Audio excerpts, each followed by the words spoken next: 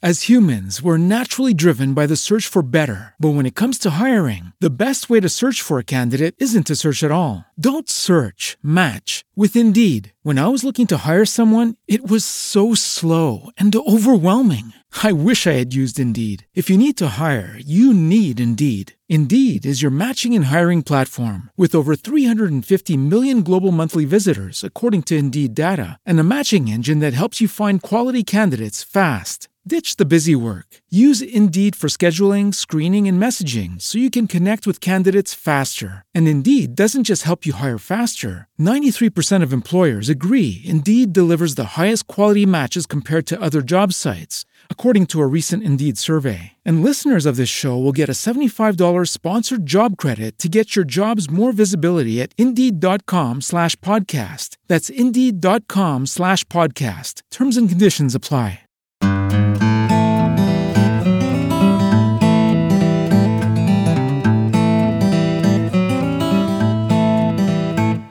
Dr. Tim Jordan back here with you with a brand new episode of Raising Daughters. Happy New Year. We're just getting into the new year now. And I hope you had a good holiday season. Hopefully you had good times with your kids, with your families. And I hope you're back ready to strap in and learn some new stuff about girls and raising daughters today. Excuse my voice, it's a little bit hoarse just from the weather, I guess. I'm gonna power through. Let me start you today with a little story to kind of introduce the topic. There's a dad who texted his son at college one day. It was a really cold winter morning like it is right now here in St. Louis. And his message said, "Windows frozen, they won't open." So his son texts back and says, "Gently pour some lukewarm water over it, then gently tap the edges with a hammer."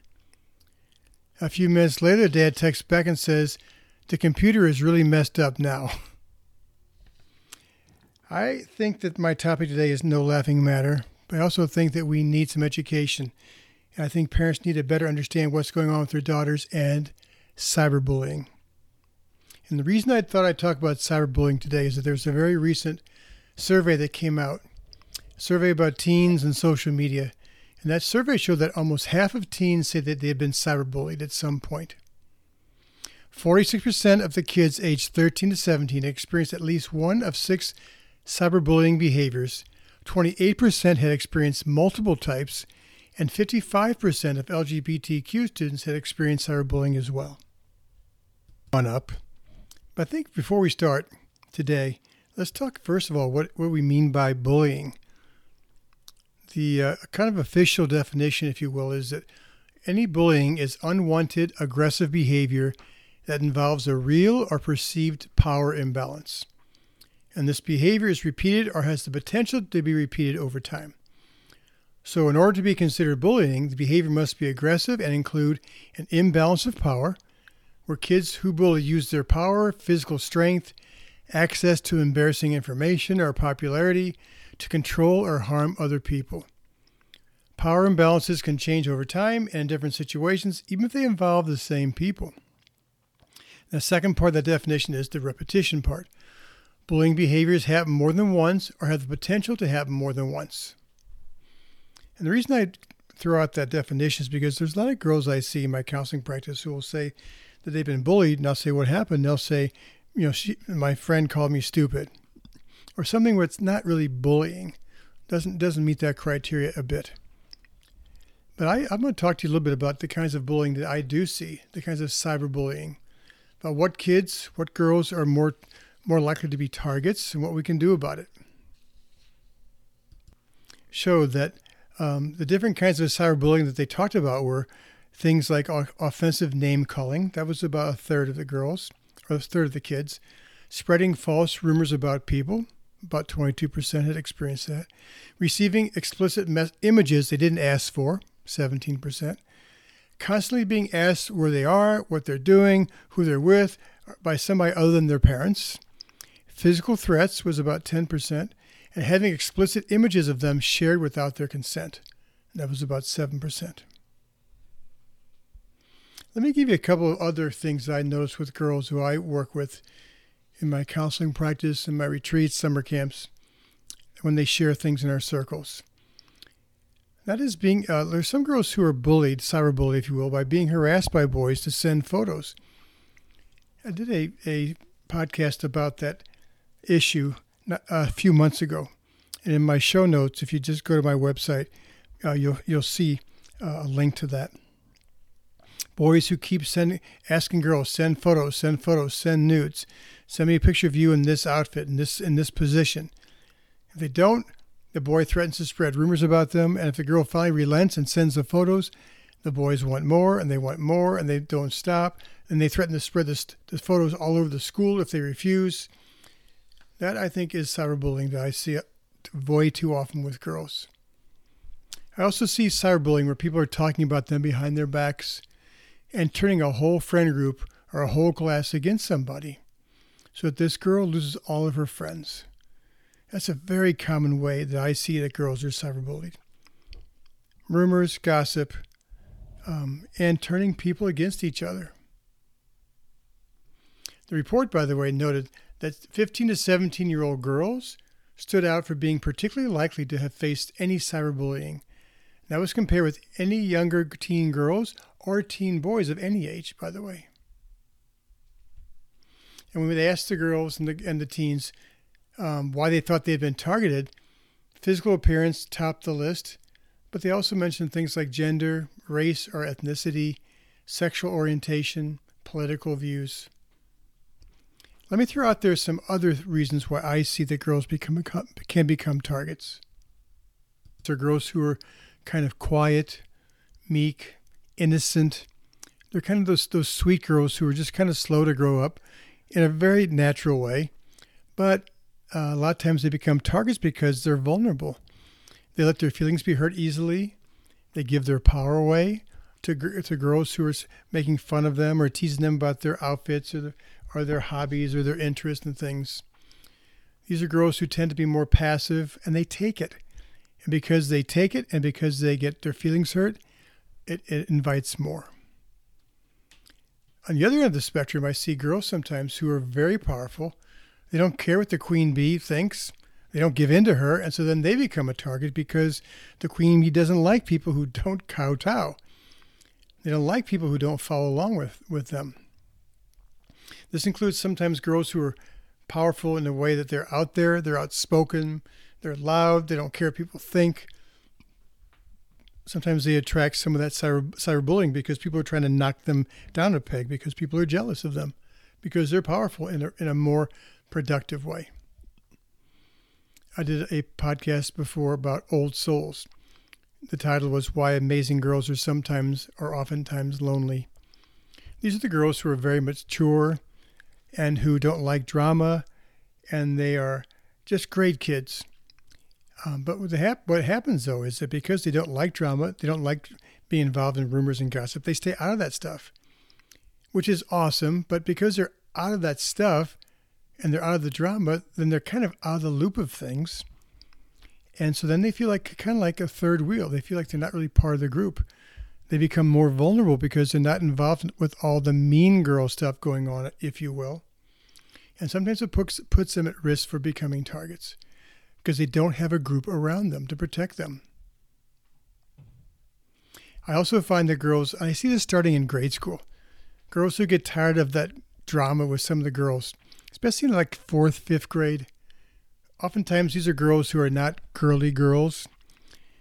They like rough and tumble. They like playing sports. So on the playground, they'll be like tired of the drama, so they'll just go play with the boys. They'll play kickball, football, whatever, and they have a great time. But the other girls get jealous because they hang out with the other boys. There starts to be comments about, oh, how are your boyfriends and all that kind of thing. And then they sometimes become targets of cyberbullying because people want to put them down because they're jealous. Because this girl has so many guy friends, not boyfriends, but guy friends. And they become very comfortable being around the guys, and the guys like them, not in a girlfriend way necessarily, but just as a friend. And that kind of triggers some girls to cause them to bring out bullying behaviors. Also, I told you before in a previous podcast about my How You Feel Different circles at camp. Or in my school program, Strong Girls, Strong World. A lot of times we'll sit in a circle, and as a way of getting girls to become a little bit more open and vulnerable, we ask them to first close their eyes and visualize how they feel different in a way they don't like. Then they open their eyes, and we go around the circle one at a time, and they share a way they feel different. And we get all kinds of stuff, from skin color to I'm tall, I'm short. I was the first person to go through puberty, and I was thus the first person with curves. I have a hard time with math. I come from a family with a divorce. Blah, blah, blah, blah. There's just a whole range of things, how they feel different. But one of the values of that is that these girls always feel like they're the only ones who feel that they're different. And they become very self-conscious about it. But after going around the circle, they realize, wow, maybe there are a lot of people who feel different. Everybody does in some way. It may just be something as simple as I'm not very athletic. Or I have different hobbies. I like anime, or I like hanging out. I like working with dogs. I dress different than other people at school. I come in my sweats. I don't care. Girls who don't wear makeup in middle school and high school. The girls in the old days, they used to call goth kids, who wore the kind of dark clothes. So any way that girls are different, that can become a target for people to make fun of. That sometimes also includes girls who are just very attractive, the girls who are considered pretty by everybody, including the boys. And because the boys are attracted to them, once again, the other girls can get jealous, and then they can become the subject of rumors and gossip and all that kind of stuff. I mentioned before, and I'm sure you've heard before, that LGBTQ kids oftentimes are the target of bullies more so than kids who are not in that category. That's a way of being different. And so sometimes that invites cyberbullying. I also find girls sometimes are targets because they're just girls who don't have a group, girls who are lonely for whatever reason. Maybe they got kicked out of their group, or maybe their two best friends moved and didn't come back this semester. And they're alone. And when they're alone, a lot of times they feel vulnerable. They don't know who to sit with at lunch. I see so many girls who end up sitting in the counselor's office. They go to the library. They'll even go to the bathroom sometimes during lunch because they're so embarrassed about not having anybody to sit with. And they become vulnerable because they don't have that protection around them. And then, the other thing is, I'm going to talk about this in a moment, is that lots of kids today, even as young as 9, 10, 11, 12 years of age, are on social media already. They've got social apps that are connected to other people. They can interact with other people online, and they're just not ready. I'm going to talk about that in a moment. Girls might be targets. Let's talk now just for a moment about why girls might cyberbully somebody. I think one of the top reasons is it's a way to be powerful. It's a way to feel in control. If you can be mean to somebody online and you get a whole bunch of people to pile on and follow along and go along with you, then you get a tremendous sense of power and control from that. People become intimidated by you because they're afraid that if they don't follow along, they're going to be the next victim. And so a lot of times it's a power thing or a control thing. It's amazing the amount of power that the whole class can give to someone, a queen bee. It's amazing how much power they're willing to give away sometimes until they become aware. It's also a reason that girls cyberbully is because the teen brain, like all of our brains, is wired to connect, but even more so in the teen years. There's a raised interest in peer relationships and thus more susceptibility to the peer influence, especially during the teen years, and it peaks around 14, 15 years of age. Social acceptance, fitting in, meant survival back in prehistoric days. And that wiring is still there for us, and it's really there for girls. Back in the prehistoric dangerous times, if you were a girl or a woman and you got kicked out of a group, there's a really good chance you and your offspring would not survive. So being part of a group, being connected, became so important. And never more so than during the teen years. The teen brain also does not handle other people's comments as well as adults, if you will. There are several areas of the brain that makes teens more sensitive to that. And the most important one is called the right ventrolateral prefrontal cortex. The right ventrolateral prefrontal cortex, because it helps people cope with negative evaluation from other people by reducing stress. But this brain region is still underdeveloped in teenagers, like many parts of a teenage brain. So it's less effective at controlling distress during peer exclusion, when they're being left out, that kind of a thing. It contributes to engaging in risky behaviors to prevent exclusion, including things like going along with the queen bee and doing cyberbullying. So because they're so sensitive to put downs, they're so sensitive to others' criticism and being left out and excluded, they're willing to do whatever it takes to stay in the group. Which brings us to mirror neurons. That's a part of the brain that is always looking around at what other people are doing and thinking and wanting and what we think they want us to do. Our choices, our individual choices are very powerfully shaped by what those other people are doing and saying and what we think that they want us to do. Again, we were hardwired to connect. Alone meant death. So those mirror neurons are keeping track of what other people are thinking, feeling, and doing, constantly comparing ourselves to other people in the group with questions like, am I fitting in? Am I doing the right thing? Am I doing anything that might get me kicked out of the group? That's always been wired in, those mirror neurons. We've always been looking around for that reason. But today, we don't just compare ourselves to the 10 people in the tribe. We can compare ourselves to everybody on the planet instantly and constantly and forever and ever. So it's hard not to walk around with I'm not very good or I'm not a good enough story on us because it's so hard not to compare ourselves. Just to stay connected. It makes a lot of things catchy. For instance, we catch temptations when we see other people give in. When you're talking about other people who are eating something or smoking or doing drugs or cheating, those mirror neurons in our brain lets us think that it's probably okay because everybody else is doing it. And if they're doing it, maybe I should be doing it because it must be right. And if I don't do it, I might get kicked out. And again, we're not thinking this consciously, but that's what our brain is driving us to do. Rule breaking is contagious.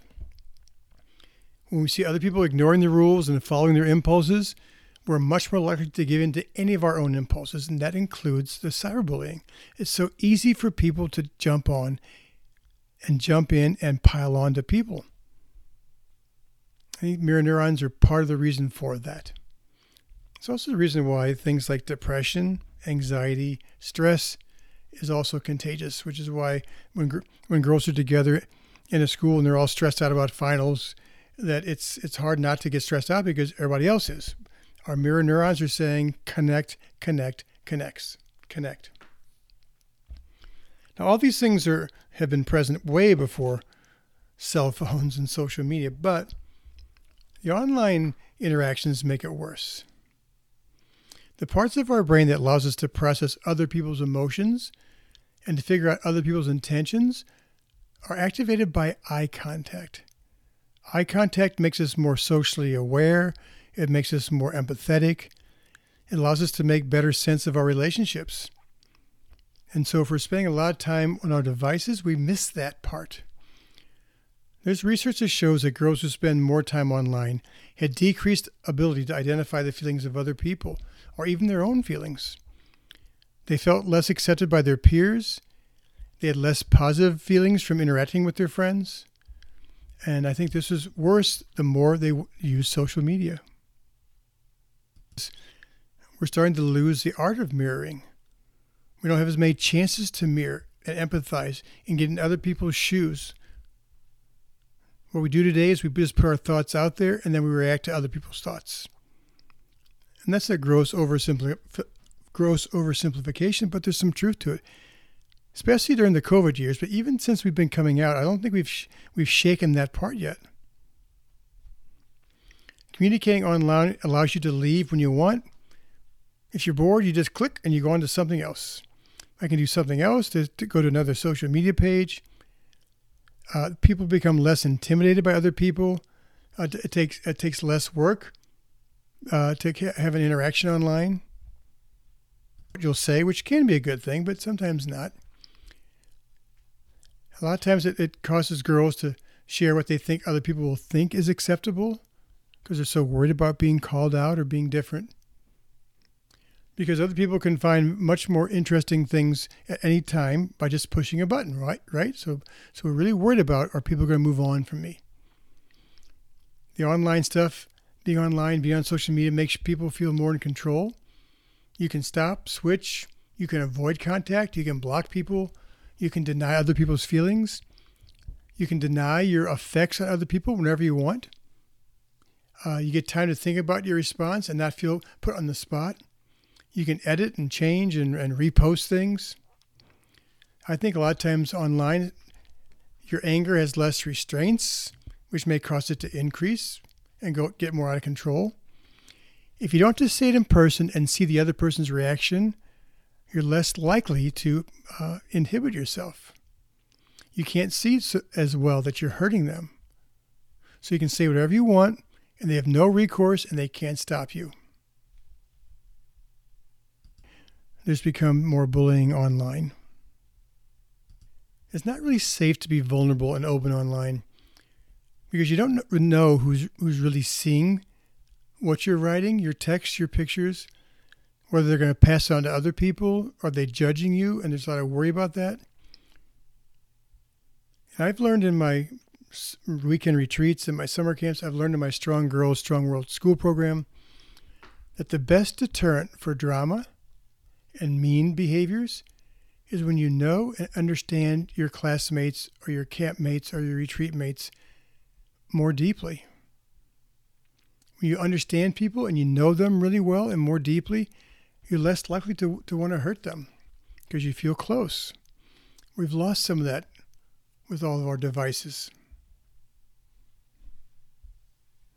Social media can give girls a chance to try out new looks and new identities, to change, reinvent themselves, and get immediate feedback, which can be a good thing, but you're also not always feeling free to do that because you're so worried about being judged, people comparing you in a negative way.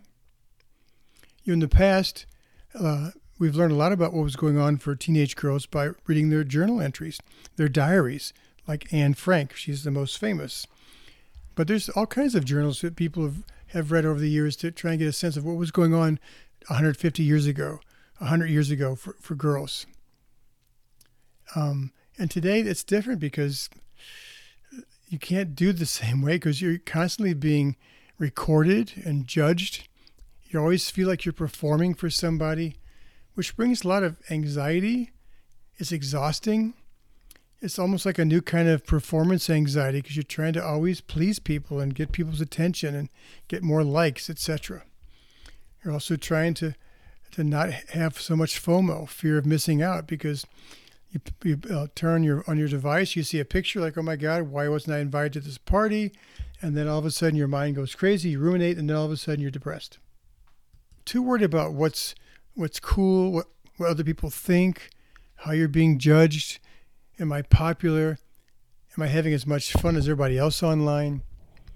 It raises girls' fears, their self-doubts, their anxiety, their sense of loneliness, their anger. And I think one of the results of all of that is that some girls then are willing to do anything to stay connected, to keep friends, to make friends. And that includes joining in on drama and cyberbullying. It's a way to belong and a way to connect. About why there's more cyberbullying today is that we are giving our girls phones and social media way too early. For that matter, need to earn the ability to have devices, phones, video games, and especially social media. They need to show us over months and months of time that they're ready for it. Socially, they can show us they're ready because are they staying disengaged from drama outside of their devices? At school, on their soccer team, down the street in the neighborhood. Because if they're embroiled in lots of drama outside of their social media, then it's not going to get better when they get their phone and they get on Snapchat, etc. Are they socially able to handle their conflicts directly and peacefully? If they can't, and they avoid conflicts like the plague if they don't set boundaries and take care of themselves. A lot of emotions happen, feelings fester, and that creates a lot more drama, which oftentimes then boils over into cyberbullying because they don't do it appropriately. Do it meaning resolve their conflicts. So things just hang around. I've told you this before in these podcasts that girls years later are still upset about things that happened, 4 years ago in 5th grade. They haven't let it go emotionally. They've moved on. They've said, no big deal. It's okay, fine, whatever. And they kind of half smile, but there's still some feelings that fester. And that sometimes leaks out as cyberbullying. I want girls to have shown you that they can keep their power. Do they allow words and rumors to hurt them? If they're sensitive to that, if they're vulnerable and someone says you're stupid or you're so short or whatever, they're all upset and then it causes them to be sad or depressed or anxious and not want to go to school or to get angry and lash out. And they're doing that outside of their phones and their social media, it's going to be a disaster if they get on social media. They've got to learn to have tougher skin and learn to not allow those things to get to them. They've got to learn to advocate for themselves, not worry so much about what everybody else thinks, to not let judgments affect them so much, to not be giving themselves up to fit in and be accepted. Because if they're doing that, it's going to get a lot worse when they're posting pictures and having people make comments about them. Are they able to set clear, firm boundaries with people? Can they make decisions that are different than their friends? Use their own mind, not compare themselves so much. Because if they can do all those kinds of things as far as keeping their power, they're starting to show you that they may be powerful enough, mature enough to try social media. Emotionally, can they handle their emotions? Or are they letting their buttons get pushed a lot, and overreact? They have huge ups and downs of their emotions. And I know you're thinking, well, they're teenage girls, and of course their emotions go up and down. There's some truth to that. I'm talking about the big swings and the ones that causes them to get depressed or get anxious or have panic attacks or refuse to go to school because somebody said something to them or somebody made a comment about their outfit. If they can't control their emotions offline, they're going to have a harder time doing it online.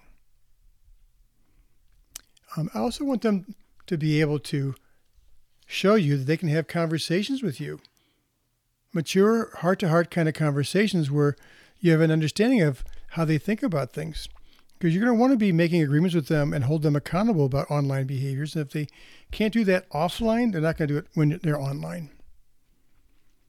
Can they be responsible enough to control their sleep, control their impulses? If they've got an addictive kind of personality and they have a hard time controlling their impulses, then it's going to be longer for them to be ready for social media and phones, etc. Because those things are meant for people with addictive personalities. How they handle their boredom is important. If they don't handle it very well without the phone and without social media, it's going to be a disaster when they get on it.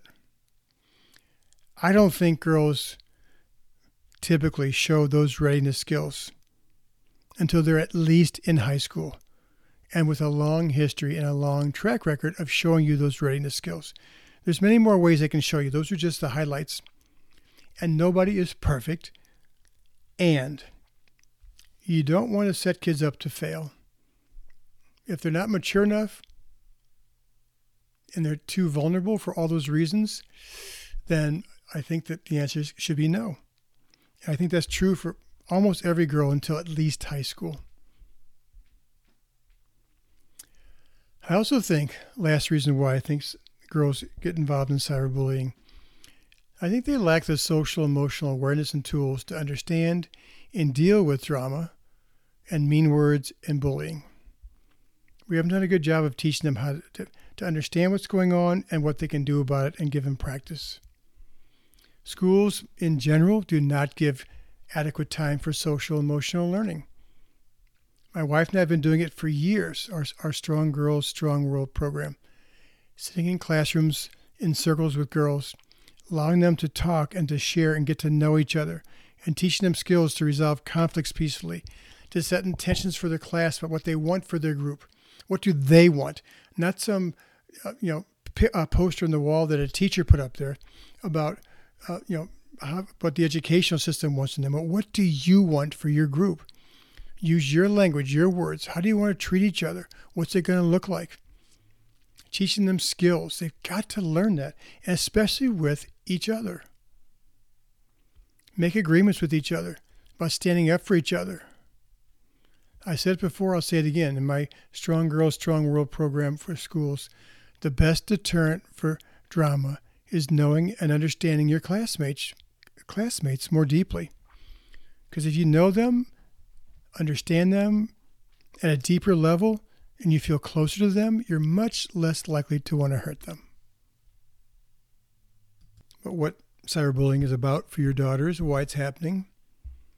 And let me just give you a couple of quick suggestions about things you can address with your girls to help prepare them to take care of themselves. I've mentioned this before in another podcast about having your daughters sit down and write a list of the qualities of a good friend, of a BFF, a best friend forever. To other people, for the purpose of, if you can find a tribe of friends who shares your values and see things the way you do and don't want to get involved in drama and cyberbullying, those kinds of things, that's protective. You want to be around people who want to think the way you do as far as that. I don't want you to be around people who are just like you, but as far as staying out of drama and being willing to stand up to the queen bee kind of people in the world, yes, I want you to find people who are mature and who don't play those games. I mentioned it a minute ago, but I think you also can make sure your girls earn the ability to have a phone, to be on any kind of social media, one thing at a time. You hold off to they've earned it with good behavior over time. They show you their readiness skills. Tell them what you're looking for. Let them know, I'll be more willing to be open to you starting this particular device or this social media platform when you show me A, B, and C. If you can show me that over the next couple months, then I'll know you're ready to try it. I think the whole family can talk about the value of breaks from devices and social media. Sometimes girls just need a break. When there's cyberbullying going on, whether it involves them or not, it's so draining for them to read it, be around it, see it. And so it's nice if the whole family can make agreements about how about we have breaks periodically. Maybe every weekend, there's a day of the week that we don't have our phones on vacations, on car rides. Just let's do something besides that. Let's go outside, God forbid, and hang out or take hikes, or let's go out of town for a camping trip and we won't bring our phones. Because when they experience being disconnected, even for a night, a few hours, a day, a weekend, it's so relieving. Girls tell me that after a week of our summer camp, they feel so much more relaxed because the pressure is off. They didn't have to worry about all that crap on their social media all the time. Make agreements with them about that and hold them accountable. I was in a support group recently I was running, and the girls were talking about cyberbullying and mean texts and messages they'd received. And by the way, everybody in the group had received them in this particular group. And one of the girls said this: so tired of reading all these negative messages, it made me depressed. And it wasn't just from one person, it was from a bunch of people. So after the first week of school, I decided one day just to turn it off. So I shut down my sites, I shut down Instagram, I took a vacation from my electronics. Except my phone, but I blocked a lot of people. If I started reading anything that seemed negative, I just immediately deleted it without reading the whole message. And then she said at the end, I've been so happy the past 3 weeks and much less stressed. That's her motivation for taking more breaks. Another thing you can do is encourage your daughter's school to allow some time for social emotional learning. They call them SEL, social emotional learning programs. There's all different kinds. A lot of times schools don't do them because you have to take away an hour of, the ABCs kinds of thing. Even though when there's drama going on in a class of girls, they don't get anything done. They're all so distracted and worried and anxious. So if they would just sit down in a group every couple of weeks and have a circle time, and there's processes they can go to just to talk and to share and to make agreements, all those things I talked about earlier. It makes a huge difference. They learn how to become what I call guardians instead of bystanders. They learn to make commitments to stand up for each other. They learn some methods to not take on mean words. They talk about their differences. They talk about some of their vulnerabilities. They get closer and closer, and that becomes the deterrent for drama and cyberbullying. They get to see and hear the effects of people's actions on other people, and that is so powerful. Also, parents, you can teach a lot of these tools at home. With siblings, with you, they can learn how to resolve conflicts peacefully and directly. You can teach them not to react to other people's words. You can allow them to set boundaries, how to be firm and assertive without being aggressive. We also can teach our girls more about their brains, about the drives to connect, and the mirror neurons and those sorts of things. Because when they understand that, I do those kinds of educational little pieces in my retreats and camps, and the girls love it. I'll draw stuff on the board, and they're very into it because they're like, it makes sense. It makes sense why I've been behaving the way I am, and it gives them more control over things when they understand what's going on. And last but not least, and this is not an easy one, but I just want to say it, it would help a lot if girls could learn to embrace their differences. Because when they don't, that's when they're more vulnerable to reacting to people. If you're short, but you decide, you know what, I have no control over that, and I'm just going to learn to enjoy it, and there's positives from that. If someone then says, hey, shorty, or they start making fun of you, you're like, yeah, I'm short. You'd laugh and walk away. And when you do that, usually the teasing stops because they realize, I can't get to you. You don't react. You've kept your power, if you will. When we go around the circle at camp and they talk about the differences, we hear so many different things, like I mentioned earlier. When they can spend some time going inward and making some decisions about what they're going to do with that difference. Are they going to keep being upset by it? Are they going to keep comparing themselves unfavorably to other people? Are they going to work at embracing it, accepting it, and just saying, I have no control over a lot of these things, so I'm going to accept it, I'm going to embrace it, and therefore I'm not going to be vulnerable to other people making fun of me about it or teasing me about it. It's one of the most common ways that girls are being cyberbullied is about those differences. So if they can become less vulnerable, more strong, and more accepting with their self-love, it's a huge protective piece for them. Girls have some work cut out. They need to learn some skills. They need more self-understanding. They need to understand also why people act the way they do. They need tools. They need to develop tools for resolving conflicts and setting boundaries and becoming a guardian, etc. Schools need to step up, and they need to do a much better job of giving girls a space, a safe space to talk about things, make agreements, set intentions, and take care of each other. That helps so much in the classrooms that I work with. And parents at home, you've got a responsibility in teaching your girls some skills as well, and also making sure that they are not allowed on devices and sites until they're ready. Because if they're on those things without being ready, they're vulnerable for being abused and being bullied, etc. Kids, schools, teachers, classrooms, parents, families. If we all did our parts, I think the amount of cyberbullying would go down. And when someone would try and stir things up, I think girls would be prepared to not let it blow out of proportion. They could stop it.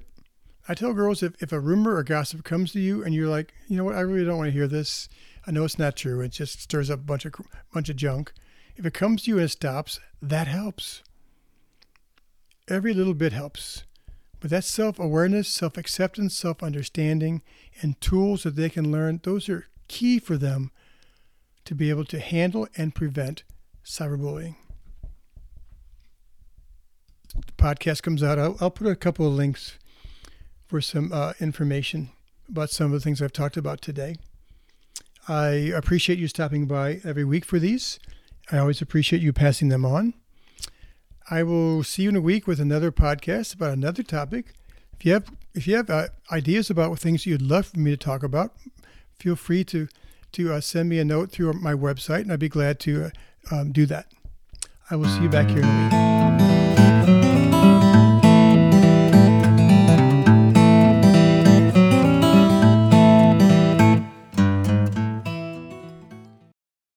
As humans, we're naturally driven by the search for better. But when it comes to hiring, the best way to search for a candidate isn't to search at all. Don't search, match with Indeed. When I was looking to hire someone, it was so slow and overwhelming. I wish I had used Indeed. If you need to hire, you need Indeed. Indeed is your matching and hiring platform with over 350 million global monthly visitors, according to Indeed data, and a matching engine that helps you find quality candidates fast. Ditch the busy work. Use Indeed for scheduling, screening, and messaging so you can connect with candidates faster. And Indeed doesn't just help you hire faster. 93% of employers agree Indeed delivers the highest quality matches compared to other job sites, according to a recent Indeed survey. And listeners of this show will get a $75 sponsored job credit to get your jobs more visibility at Indeed.com/podcast. That's Indeed.com/podcast. Terms and conditions apply.